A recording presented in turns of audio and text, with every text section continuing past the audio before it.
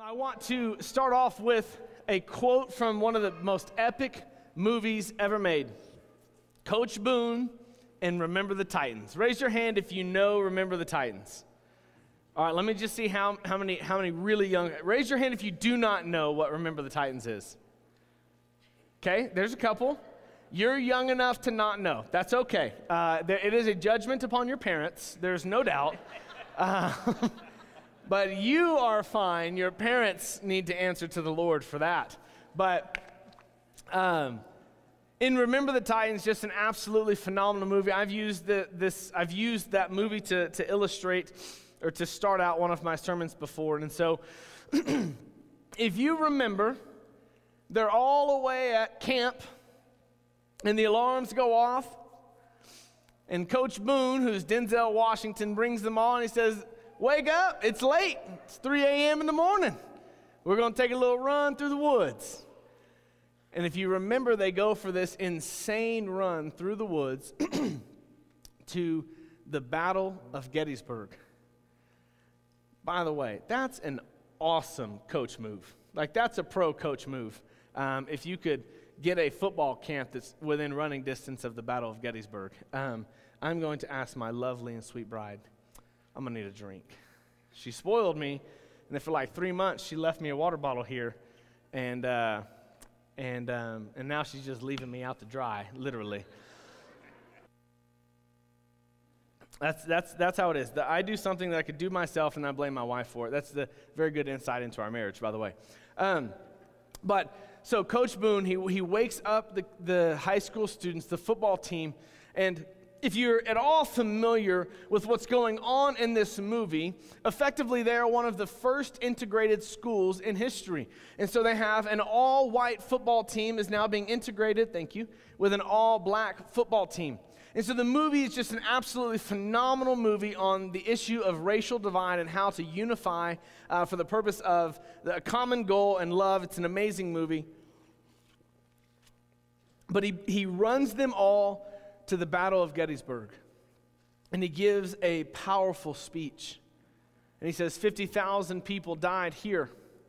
He said this grass was filled with blood of young men fighting the same fight that we are fighting ourselves today. Coach Boone says this to them. He says, if we do not come together, we will be destroyed just as they were destroyed. So he encourages them to unify, and then he says, he says, you don't have to like each other, but you will respect each other. And maybe, just maybe, we can learn to play this game like men. An unbelievable, it was a great way to start my morning to watch that quote to make sure I had it accurate. But what an amazing call to unity. Now, our text today, the Apostle Paul is having a Gettysburg speech with his football team in which he's telling them that the church must be unified around the cross of Christ. And so turn with me in your Bibles to 1 Corinthians chapter 1. We're going to be in verses 10 through 17. Now, what I'm going to do is I'm going to read the whole passage. Then we're going to walk our way through in the three key distinctions in this text today.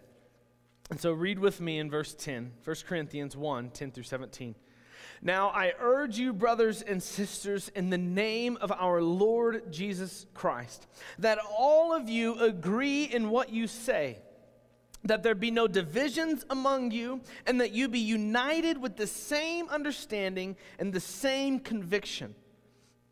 For it has been reported to me about you, my brothers and sisters, by members of Chloe's people, that there is rivalry among you.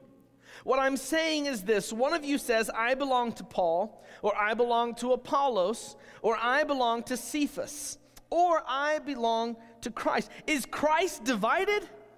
Was Paul crucified for you? Or were you baptized in Paul's name? I thank God that I baptized none of you except for Crispus and Gaius, so that none of you can say you were baptized in my name. I did, in fact, baptize the household of Stephanas. Beyond that, I don't recall if I baptized anyone else. For Christ did not send me to baptize, but to preach the gospel, not with eloquent wisdom, so that the cross of Christ will not be emptied of its effect.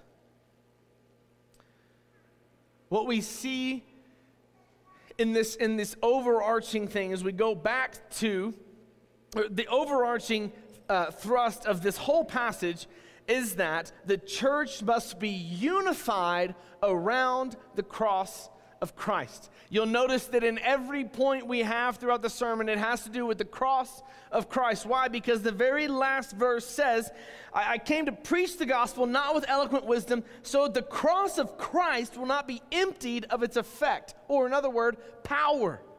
And so we don't want to empty out the power of the cross of Christ.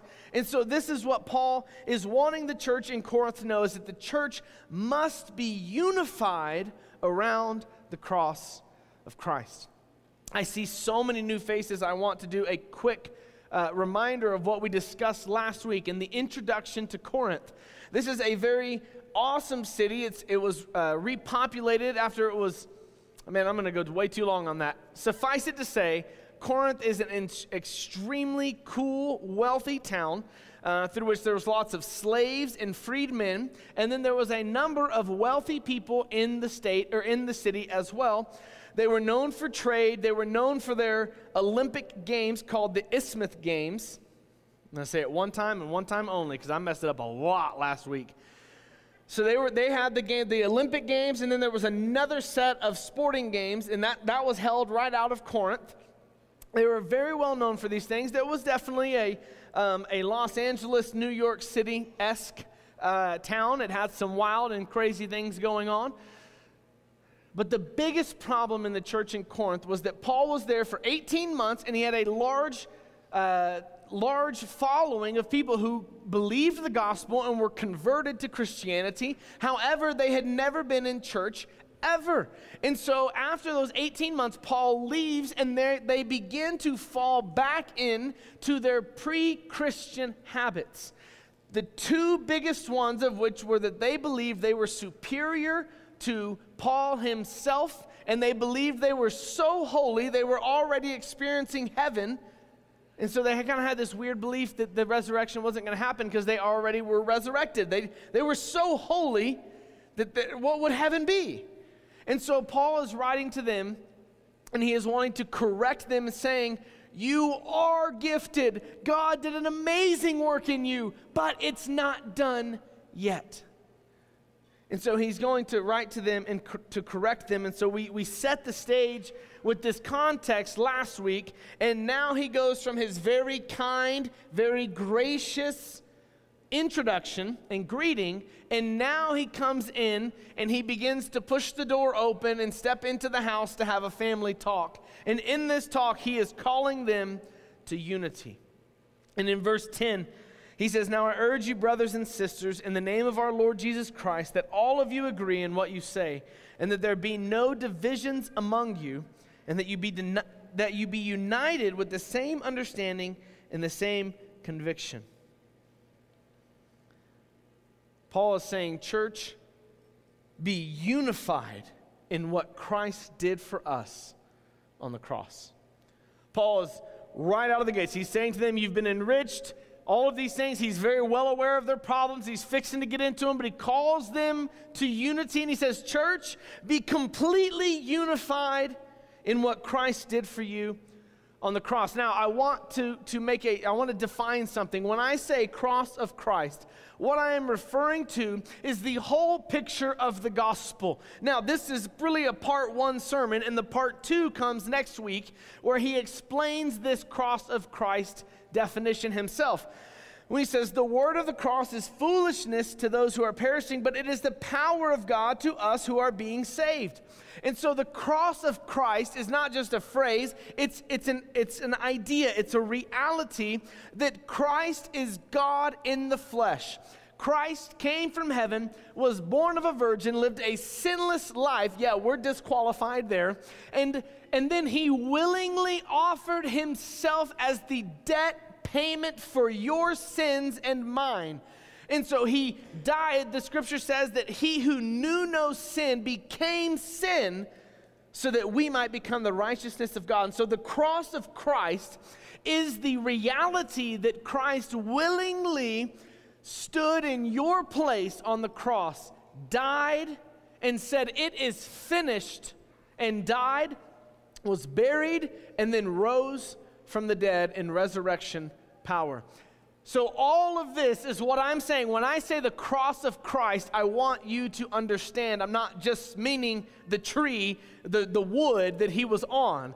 I am talking about the reality of the work completed on the cross of Christ. And that is what Paul has in mind for his readers as well. And so I wanted to clearly let you know that when we say the cross of Christ, we mean the gospel, the good news that Jesus died in your place for your sins so that you can be forgiven by believing in him and following him and then being made right with God the Father through Jesus. So he calls us to this. Now I want to note the attitude and the posture of this apostle. I can't quit thinking of how this is challenging me as a parent because these kids of his need to be corrected, but yet he is so dignified and kind and gracious in his correction. Look at how he starts out. He says, "Now I urge you." The urge there is it's a threefold urge. He's calling them to something. Now, if we say urge, we might think it's urgent. Hey, urgently, I need you. No. He's doing this emphatic plea, even begging, if you will. Now, he is the apostle. He is the starter of that church. He was with them for 18 months, and he has the authority to demand. But he knows that one of the problems is that they're already beginning to not trust him as a leader in their church. And so he graciously takes a humble posture. Parents, maybe you've got some teen kids that deserve a whooping, maybe deserve more, maybe deserve a grounding, maybe deserve a whole lot of something. Corinth deserved a whole lot of something. But the man in authority over them took a humble posture and urged them and then pleaded with them in a sensible way as to why they should course correct. That's not even anywhere remotely close to my notes. That's just the Lord dealing with me as a parent there. He says, "I urge you, I'm begging you." Then he says, "Brothers and sisters." I don't know much Greek. I have a very, very elementary understanding of it, and I have to use some software to make it easier. But one of my favorite words is adelphoi. I don't know if you pronounce it right, but it means brothers. And in this context, the way he's using it, it's referring to brothers and sisters. And so instead of saying, "I demand you, children, listen to me," he says, "I'm begging you, my brothers, my sisters in the faith.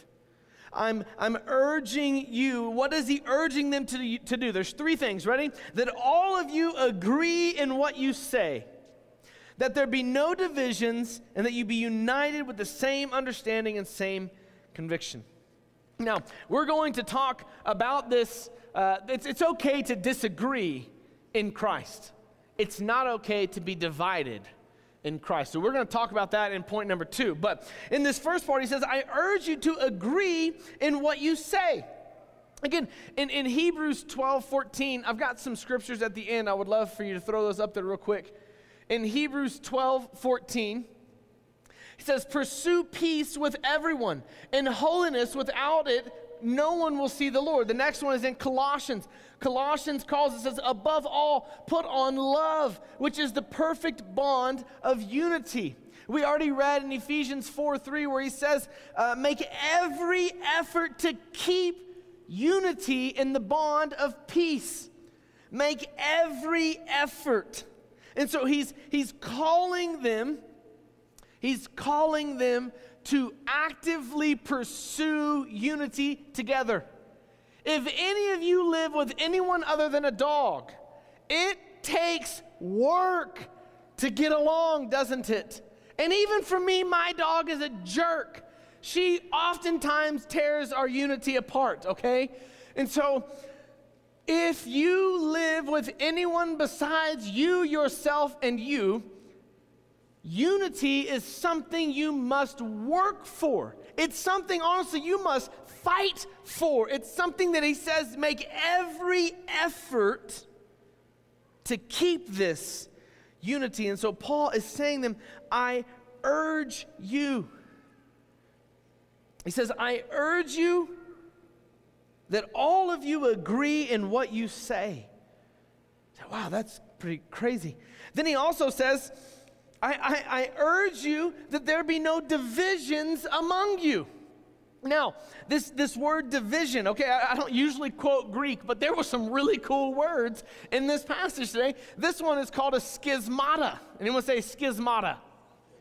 Right. It's the word in which we get the word schism. I don't know what it means, but it's what we get. And so schism, right, this is a tear or to rent something apart, which is old wording, so it means to tear. And so there's times where the apostles or the disciples, when Jesus had called them, they were mending their nets. If anyone can remember some of the gospel stories, they were on the shores mending their nets. They were mending schismata. They were mending a tear that had taken place in their nets. And so this is what Paul is saying. He says, I urge you to agree in everything that you say. Again, we'll talk about, we can disagree, but he's talking simply about the gospel here. You must agree on the gospel is what he's saying.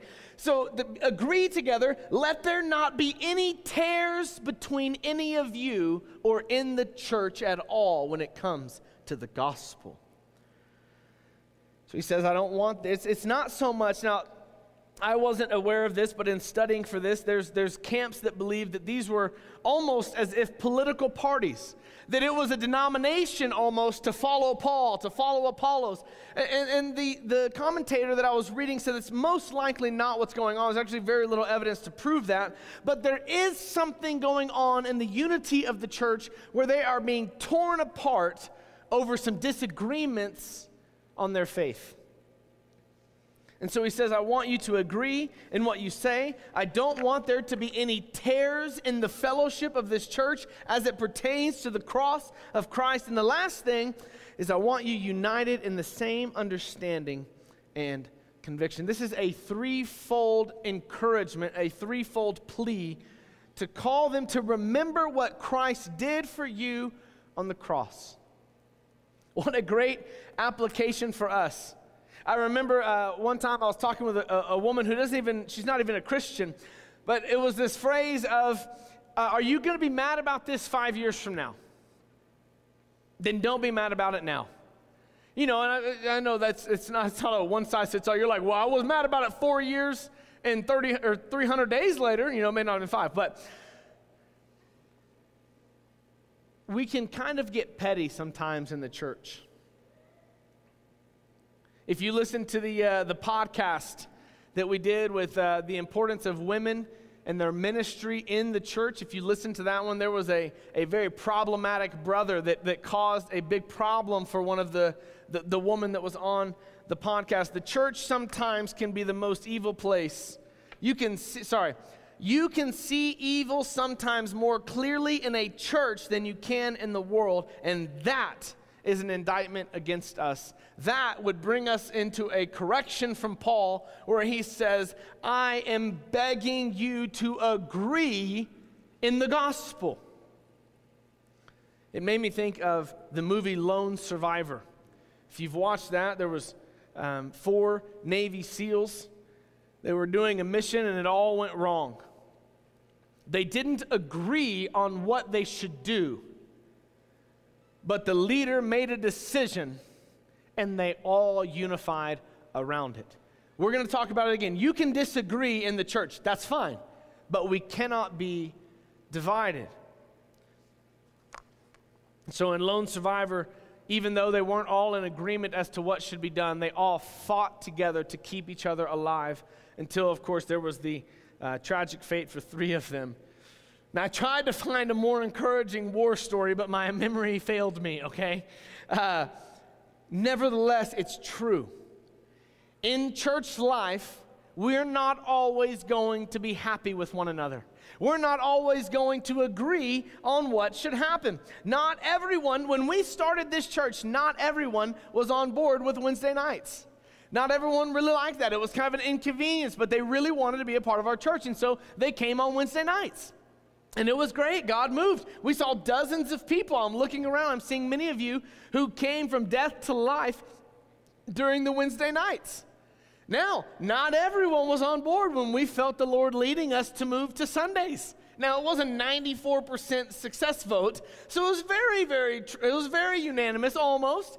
But I was so amazed because of those who voted no, they spoke to me, and they explained, no matter what, we're going to go with whatever the church decides. And I said, praise God for unity and the purpose of why this church exists. We've not always agreed. Now listen, we're fixing to build a building. I know that we're not all going to agree. Lance has some horrible ideas. We're not all going to agree on what the building should look like and the color of the walls but guess what?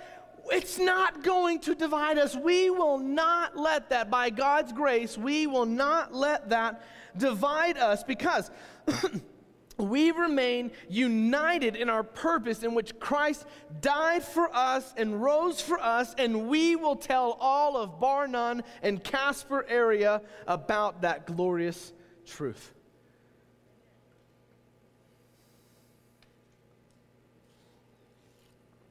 Now, the reason that Paul gives such a passionate plea for unity is because he is truly, no pun intended, appalled by what he is seeing in the Corinthian church. He's beside himself that there is a tear in the fabric of the church in Corinth. And so look with me. Now we're going to be in a chunk of scriptures. We're going to be in 11 through 16.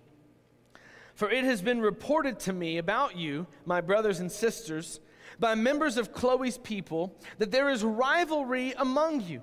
What I'm saying is this: one of you says, I belong to Paul, or I belong to Apollos, or I belong to Cephas, or I belong to Christ. Is Christ divided? Was Paul crucified for you? Or were you baptized in Paul's name? I'm going to wait and stop right there. We'll go on with it later. But Paul gives them this passionate plea to unity because, as we see now in this second text, the second group here, is that division dishonors the cross of Christ. Division dishonors the cross of Christ. Now, Paul has learned of this situation by Chloe's people. Let me just give you a disclaimer. Just because my title says pastor doesn't mean that I've got a special edition of the Holy Spirit that makes the whole Bible make sense to me at all times, okay?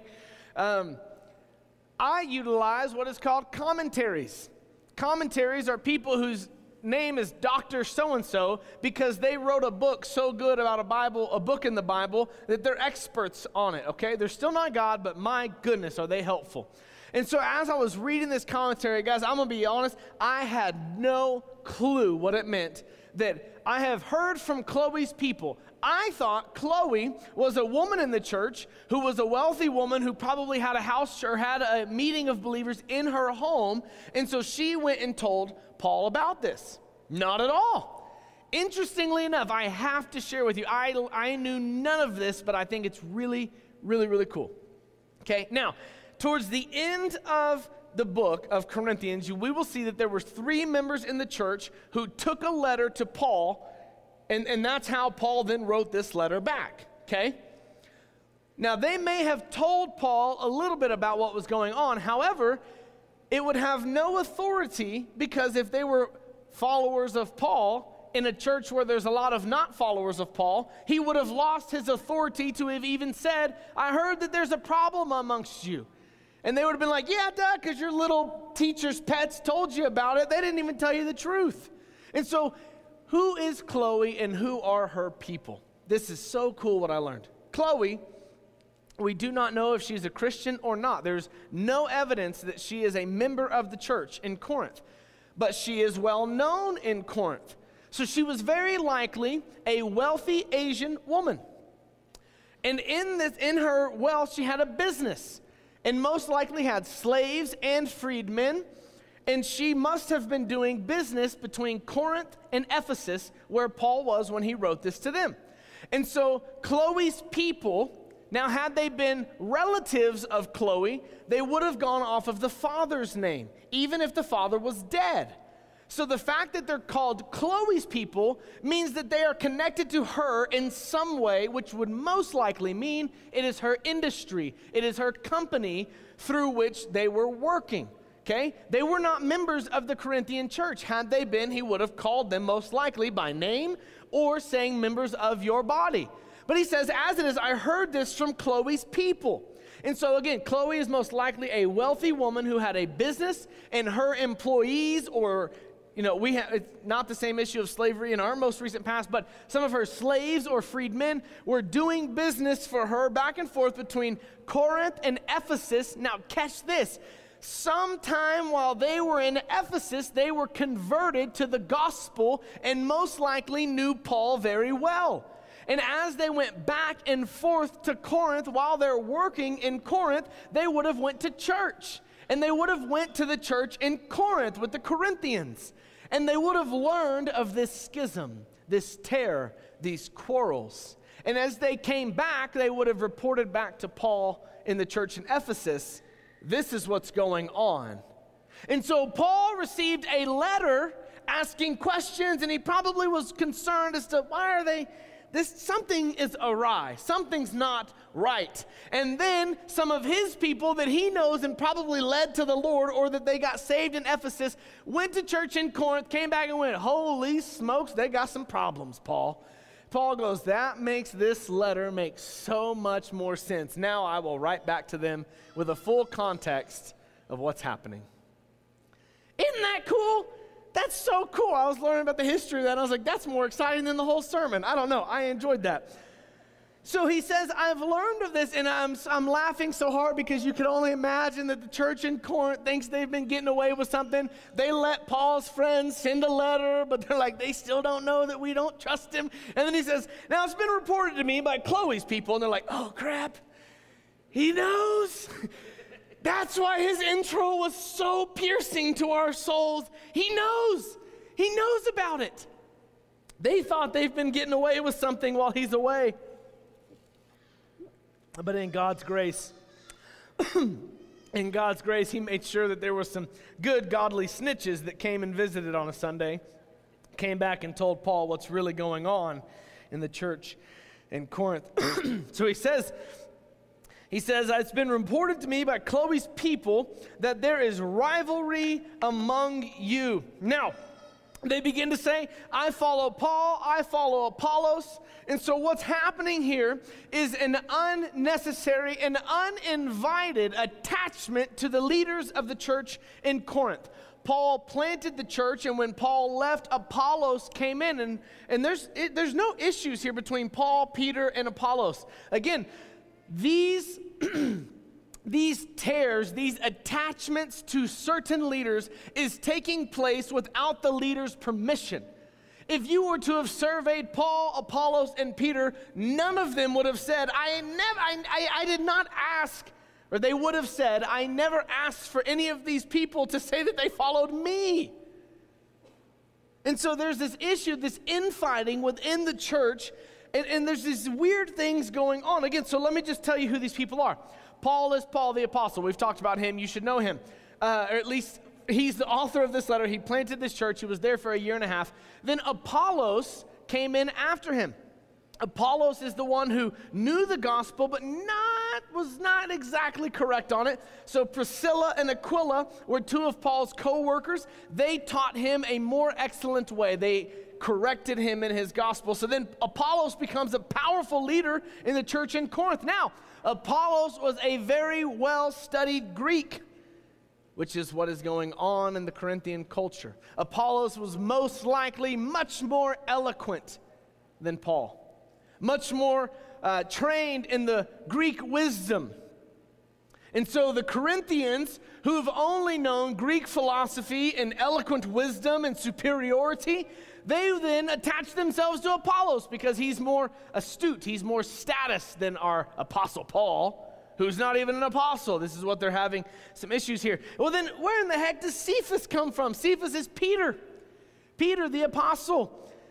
So it's possible that Peter was traveling around with his wife and went to Corinth and met the church in Corinth and spent some time with them, and some of them may have taken a liking to Peter. Also, it would have been totally understandable that Peter's reputation made it all the way to Corinth because he was a well-known apostle and leader in the church. And so somehow, Peter has now gotten thrown into the mix. And so I follow Paul, I follow Apollos, I follow Peter. Paul takes up the issue of, though, I follow Christ. It's already bad news that someone's saying I follow Paul because, as the commentator says, the fact that there is a following of Paul means that there is an anti-following of Paul. And Paul only taught the gospel. So if you're anti-Paul, you're anti-gospel. And so he's like, it's not about me. I only gave you Jesus. So if you don't like my teaching, you don't like Jesus. Again, this is not an arrogant pastor here. This is the founder of a church saying, I literally taught you nothing other than Jesus Christ. So if you don't like what I taught you, you're departing from the gospel itself. This isn't someone saying that I preach better than whoever. This is Paul saying, I've literally only given to you the gospel. And so Paul picks up this issue of I belong to Christ. What an indictment it is amongst believers to think that you are the only ones following the actual teachings of Christ. There's lots of different areas in which we disagree in the church. There's lots of views. There's lots of think about, here's one great camp of this is the end times people. The end times people. If you are an end times person, you know who you are and you know who your enemies are. I'm pre-trib, I'm post-trib, I'm amillennial, I'm premillennial, I'm this. And this is the only way that God would do it. I promise you, if someone is an end times person, you know them. I am a panmillennialist. Do you want to know what that is? It means it's all going to pan out in the end, okay? But here's what's crazy is even in the church, someone will say, I'm this, and the other one will say, I'm this, and we will say, you're dumb. And then Jesus is like, you're all going to be with me in eternity. What are we doing? And we get so focused on these little details, and they're important. I'm not saying they're not important. But some people would say, I'm a King James only. Well, I'm a ESV only. Well, I'm a Southern Baptist, and they give us discounts on Bibles, so I'm a Christian Standard Bible only. We can get in a hissy about a lot of things, church. And when we find ourselves getting in fights about these things, it's because we have forgotten the main thing. And the main thing is that you and I are deserving of hell. Our sin has separated us and brought death into our lives, and when we die, we will be forever in torment called hell because of our sin. And the grace of God is that in the cross of Christ, we can be forgiven. And when we are focused on that, these things stay where they're supposed to be, which is outside of the central tenets of the gospel, okay? All of it is important. But when we take our eyes off of what's most important, we find ourselves tearing ourselves and dividing ourselves in the church. But Paul is angry about this, and he says, is Christ divided? What a phenomenal rhetorical question to prove to them the folly of their beliefs. Is Christ divided? Was Paul crucified for you? Or were you baptized in Paul's name? He's angry about this. Literally, Paul goes on a rant. If you've ever read much of the Bible, you will find that sometimes Paul, inspired by God, God still used his personality. Paul would go off on these little tangents. Sometimes he'd get really excited about the gospel. Sometimes he'd get really excited about a point. Here he gets really angry about what's going on, and so listen to the rant. He catches himself. It's so awesome. I love this. He says, I thank God that I baptized none of you except for Crispus and Gaius, so that none of you can say you were baptized in my name. I did, however, baptize the household of Stephanas. Now that his memory has been jogged, he just goes ahead and gives a disclaimer. Beyond that, I don't remember who I baptized. But I love he starts out, I'm so glad I only baptized these two people. Well, in the matter of fact, and Stephanas. And I don't remember who else. So if this was a text message, he would have been like, I need to unsend that. Praise God, it was a letter. And so he had time to jog his memory. And so, but ultimately he gives this disclaimer and he says, beyond that, I don't even know who I baptized because it doesn't matter. It doesn't matter. He's not saying that baptism isn't important. He's saying that's not what he came there for. And somehow they're tying their salvation and their status based off of who baptized them. So maybe Paul baptized some, Apollos or Peter. And so there's this weird, again, all of this comes back to this pride that they want to be the best Christians in the world. And God is saying, I've given all of my children all that I have. All of you have been enriched through salvation, so you're not better than one another. And whoever baptized you has no meaning to your salvation. So again, this isn't saying that baptism isn't important. This is called biblical theology. You read Scripture in light of Scripture. Some of the best baptism texts come from Paul in his other letters. But the context, they're trying to equate a superior spiritual status to who baptized them. And Paul is simply saying to them, I can't even remember who I baptized. It's so insignificant in the realm of what's really going on, and that is the gospel. And so he's not saying baptism isn't important. He's saying this is not the importance. It's Christ. Again, I want to be clear. This doesn't mean you can't disagree in the church. Paul and Silas used to be great friends together in Acts.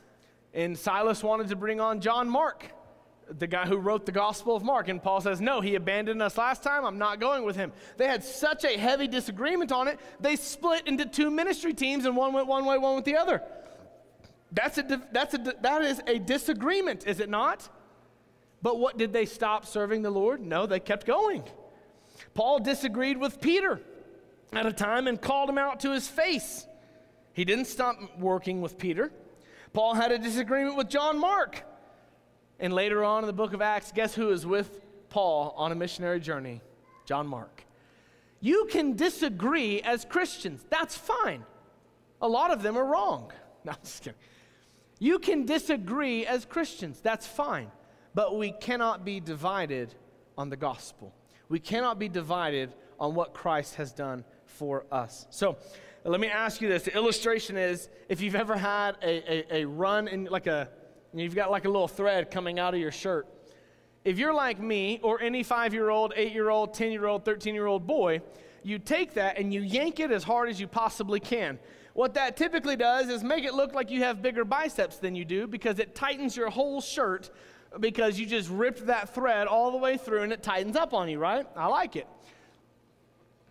What I have learned since being married and having a mother that tried and a wife that has now succeeded, that you get a pair of scissors and you cut the thread, okay? I tried for a while, like you try and pinch it in there and then you hope you've got it solid and then you pull it and pop it and it breaks. You're like, got the thread. The smartest decision is just to get a pair of scissors and cut it off and just let it lay, okay? You can't wind it back in there unless you're a pro seamstress, so you just cut it and let it go. Because sometimes pulling it makes it worse. What I would ask you, church, is there any tear between you in anyone in this church. Maybe there's a decision that the elders made that has rubbed you the wrong way. Maybe there is something that a member has said to you or done to you, or you think they did to you and they don't even know that they did it, and that's caused a tear in your fellowship with someone in the church. Maybe there's a tear in the fellowship of you and someone in your family. Maybe it's a spouse, maybe it's a wayward child, maybe it's an adult family member.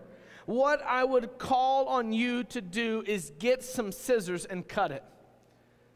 And I don't mean cut them out of your life. I'm saying cut off what is causing a problem between you and mend the tear. You're not always able to do that with everyone, especially if it's family and adults or whatever. But tears only ruin unity. I'm calling on you, church, that you may need to come and talk with one of your leaders. You may need to go talk with someone in the church. You may need to go talk with someone in your family. But you may just need to forgive them and cut the thread. They may not have any clue that they ever hurt you. But whatever way, don't let a tear come in between you and the unity with which God wants in the church and what God wants in your family and in your home. See, Paul was passionately against this issue because he wants them to know the importance of what the real mission is and what is the substance of their salvation. Look with me in verse 17. For Christ did not send me to baptize, but to preach the gospel, not with eloquent wisdom, so that the cross of Christ will not be emptied of its effect. Paul is finally going to end his teaching here when he says, the power of salvation is in the cross of Christ. See, he's already said, church, you need to be unified in what the cross of Christ has done for you. Because to have division is to dishonor the cross of Christ. And why is that important? Because the power of salvation is in the cross of Christ. He's bringing this issue full circle. And he says, I don't want the cross to be emptied of its effect. What is the cross's effect? To save you. And so Paul says, I was not sent to baptize, I was sent to preach the message of salvation. And in that message, it is not to be preached with eloquent wisdom. They were saying in order to be a Christian, you had to have this higher knowledge, this eloquent wisdom. And so Paul is saying, no, it's not, because I didn't preach it with that, and you got saved. What a dagger in the argument against the Corinthians. You say that you must have eloquent wisdom. I preach none of it. What say you then of your salvation?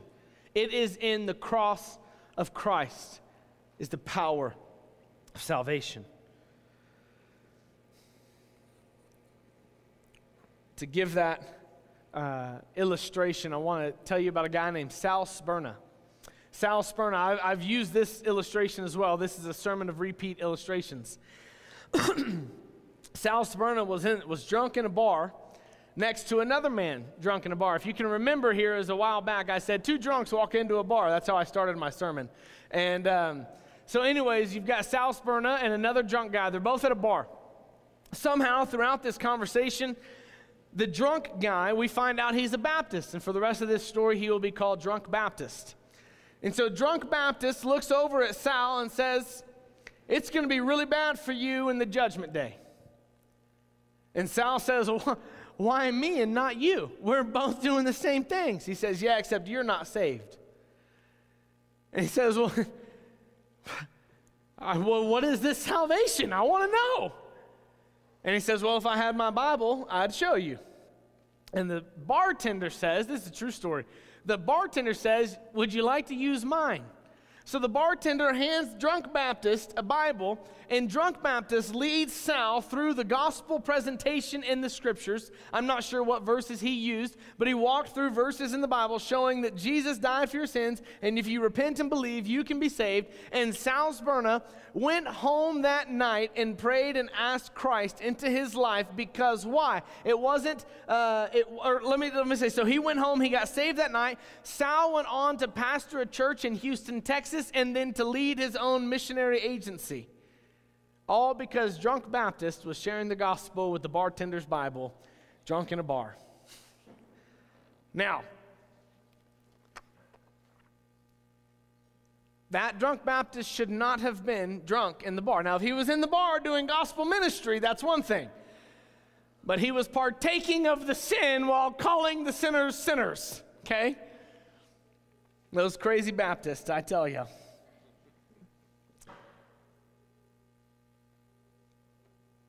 Why did Sal get saved? Was it a phenomenal gospel presentation from a drunk Baptist? Was it the unlikely placed Bible of the bartender? It was the message of the cross of Christ. The power of salvation is in the cross of Christ. That message is so powerful that someone who is living in sin, drunk in a bar, can lead someone to Christ because it's not them that's the power, it's the message that has the power. Amen. Church, this should encourage you. You can evangelize better than a drunk Baptist. We had a guy in a church I used to pastor, and he had a very strong alcohol problem. He was not a member of the church at the time, but he had a strong issue with alcohol, and when he'd get real drunk, he'd go around doing door-to-door evangelism in Bear Creek. And so everyone knew that when this guy came a knocking, he'd been drinking, he wanted to talk about Jesus. So, woo! This should encourage you because you don't have to be smarter than the skeptical friend that doesn't believe. You don't have to be more brilliant than the doctor that you've been seeing for years. And you don't have to be so creative as to present the gospel in a beautiful artistic way to someone you met that loves art. The pressure is not on you to convince, to make it perfect. Now, this is not a license to be lazy in our evangelism, but it's a comfort that despite all of our prayers, all of our training, all the podcasts we've listened to, all the books that we've read, all the questions that we've asked on how to be good at evangelism, we don't have to rely upon that alone. The power of evangelism is the communication of the gospel, and that message alone is what changes souls.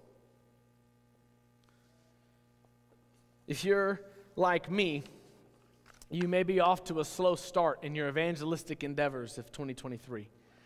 I'm laughing because my first message of the year was preach the gospel, share the gospel, and I need to listen to my own sermon. But I want to encourage you, church, you don't have to have all the answers, but brag on what Jesus did for the person that you're talking to and let God change their lives. Looking over here at now my sister Shelby, and sister in the faith, because here not too long ago, she also came to put her faith in Jesus Christ. And as she shared her testimony with us in our membership interview the other day, she just walked us through how God so graciously, there were some tough times in her life. There were some things that kind of stripped away what it was, and it brought her to a point where she said, I'm looking for something. And she found a YouTube channel, if I'm correct, right, of this woman who was preaching the gospel on her YouTube channel. And then there was, just little things here and there was some stuff. She remembered even before she gave her life to Christ, she was praying, asking God to provide for the needs that she had. And she said it was awesome as she watched God meet those needs. Even without full faith, she was saying, thank you, God, I know that came from you. And it was all these gracious and tender signposts of God saying, I'm fixing to do something in you. I want you to believe. And so then is awesome is she gets to meet Trent, and somehow in all that, Trent and her start talking about, it was after you met Trent, right? Yeah, so she meets Trent. Trent's excited because he's been praying for God to send him a woman. She's been praying for the gospel. So God's like, hey, I'll do this. I'll bring her a man with the gospel and a woman. And so that's the only case of missionary dating I've ever seen in my life ever work. But Trent is like, listen, I'm not so much worried about that. I want you to know Jesus. And on their first few days, they just talked about Jesus. And somewhere along that line, Shelby said, yes, Lord, I believe. Isn't that a powerful story? It's not in the messenger, it's in the message. You are not the key factor of someone's salvation, but you may be the vehicle Jesus uses to bring it to them. Don't let the gospel stop with you. Robbie Gallaty is a great preacher, and he says that the gospel came to you because it was on its way to someone else. Paul is telling them, I didn't preach with eloquent wisdom. I just told you what Jesus did for you, and you got saved. What an encouragement to us. We don't have to be great at evangelism because we have a great message that can do the work itself. I'm going to invite Ashley to come up and close us out. Julianne is serving in the kids ministry back there, and so Ashley's going to close us out. But to anyone in this room or anyone watching this live stream, what I want to say is, in the spirit of this text, I have no special invitation, no eloquent wisdom, just simply this: God loved you so much that he was gracious to send Jesus to die for your sins so that you don't have to. This is a rescue that doesn't need any work on your part. The life raft has been thrown, and he says, if you will simply take hold of what I've offered you, I can save you from your sins. An amazing part of Shelby's testimony is that her quarterly review, her boss has said, there's something different about you. You are so much happier. You are so different. That is what Christ can do. Life is not perfect. It doesn't take every pain away, but it gives you a companion to walk with you as you try and walk with God.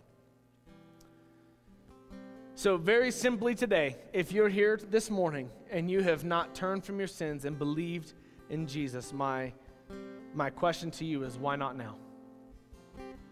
Why not after hearing of all that Jesus has done for you? Are you ready to turn and live your life for Jesus? With heads bowed and eyes closed, if that's you, I encourage you to surrender your life to Christ through prayer, simply saying that you're a sinner and that you need Jesus to forgive you and that you're committed to following him. And if that's you, you can pray this with me. God, I've messed up. I've sinned against you. I need you to rescue me. You sent Jesus for that purpose. He took my sins on the cross. He rose in victory over sin and death. He did what I cannot do for myself. So today I take that rescue. I follow you, Jesus. Forgive my sins. Teach me to walk with you. My life is yours. I surrender. With heads bowed and eyes closed, if you prayed that, please don't leave today without telling me or one of our pastors.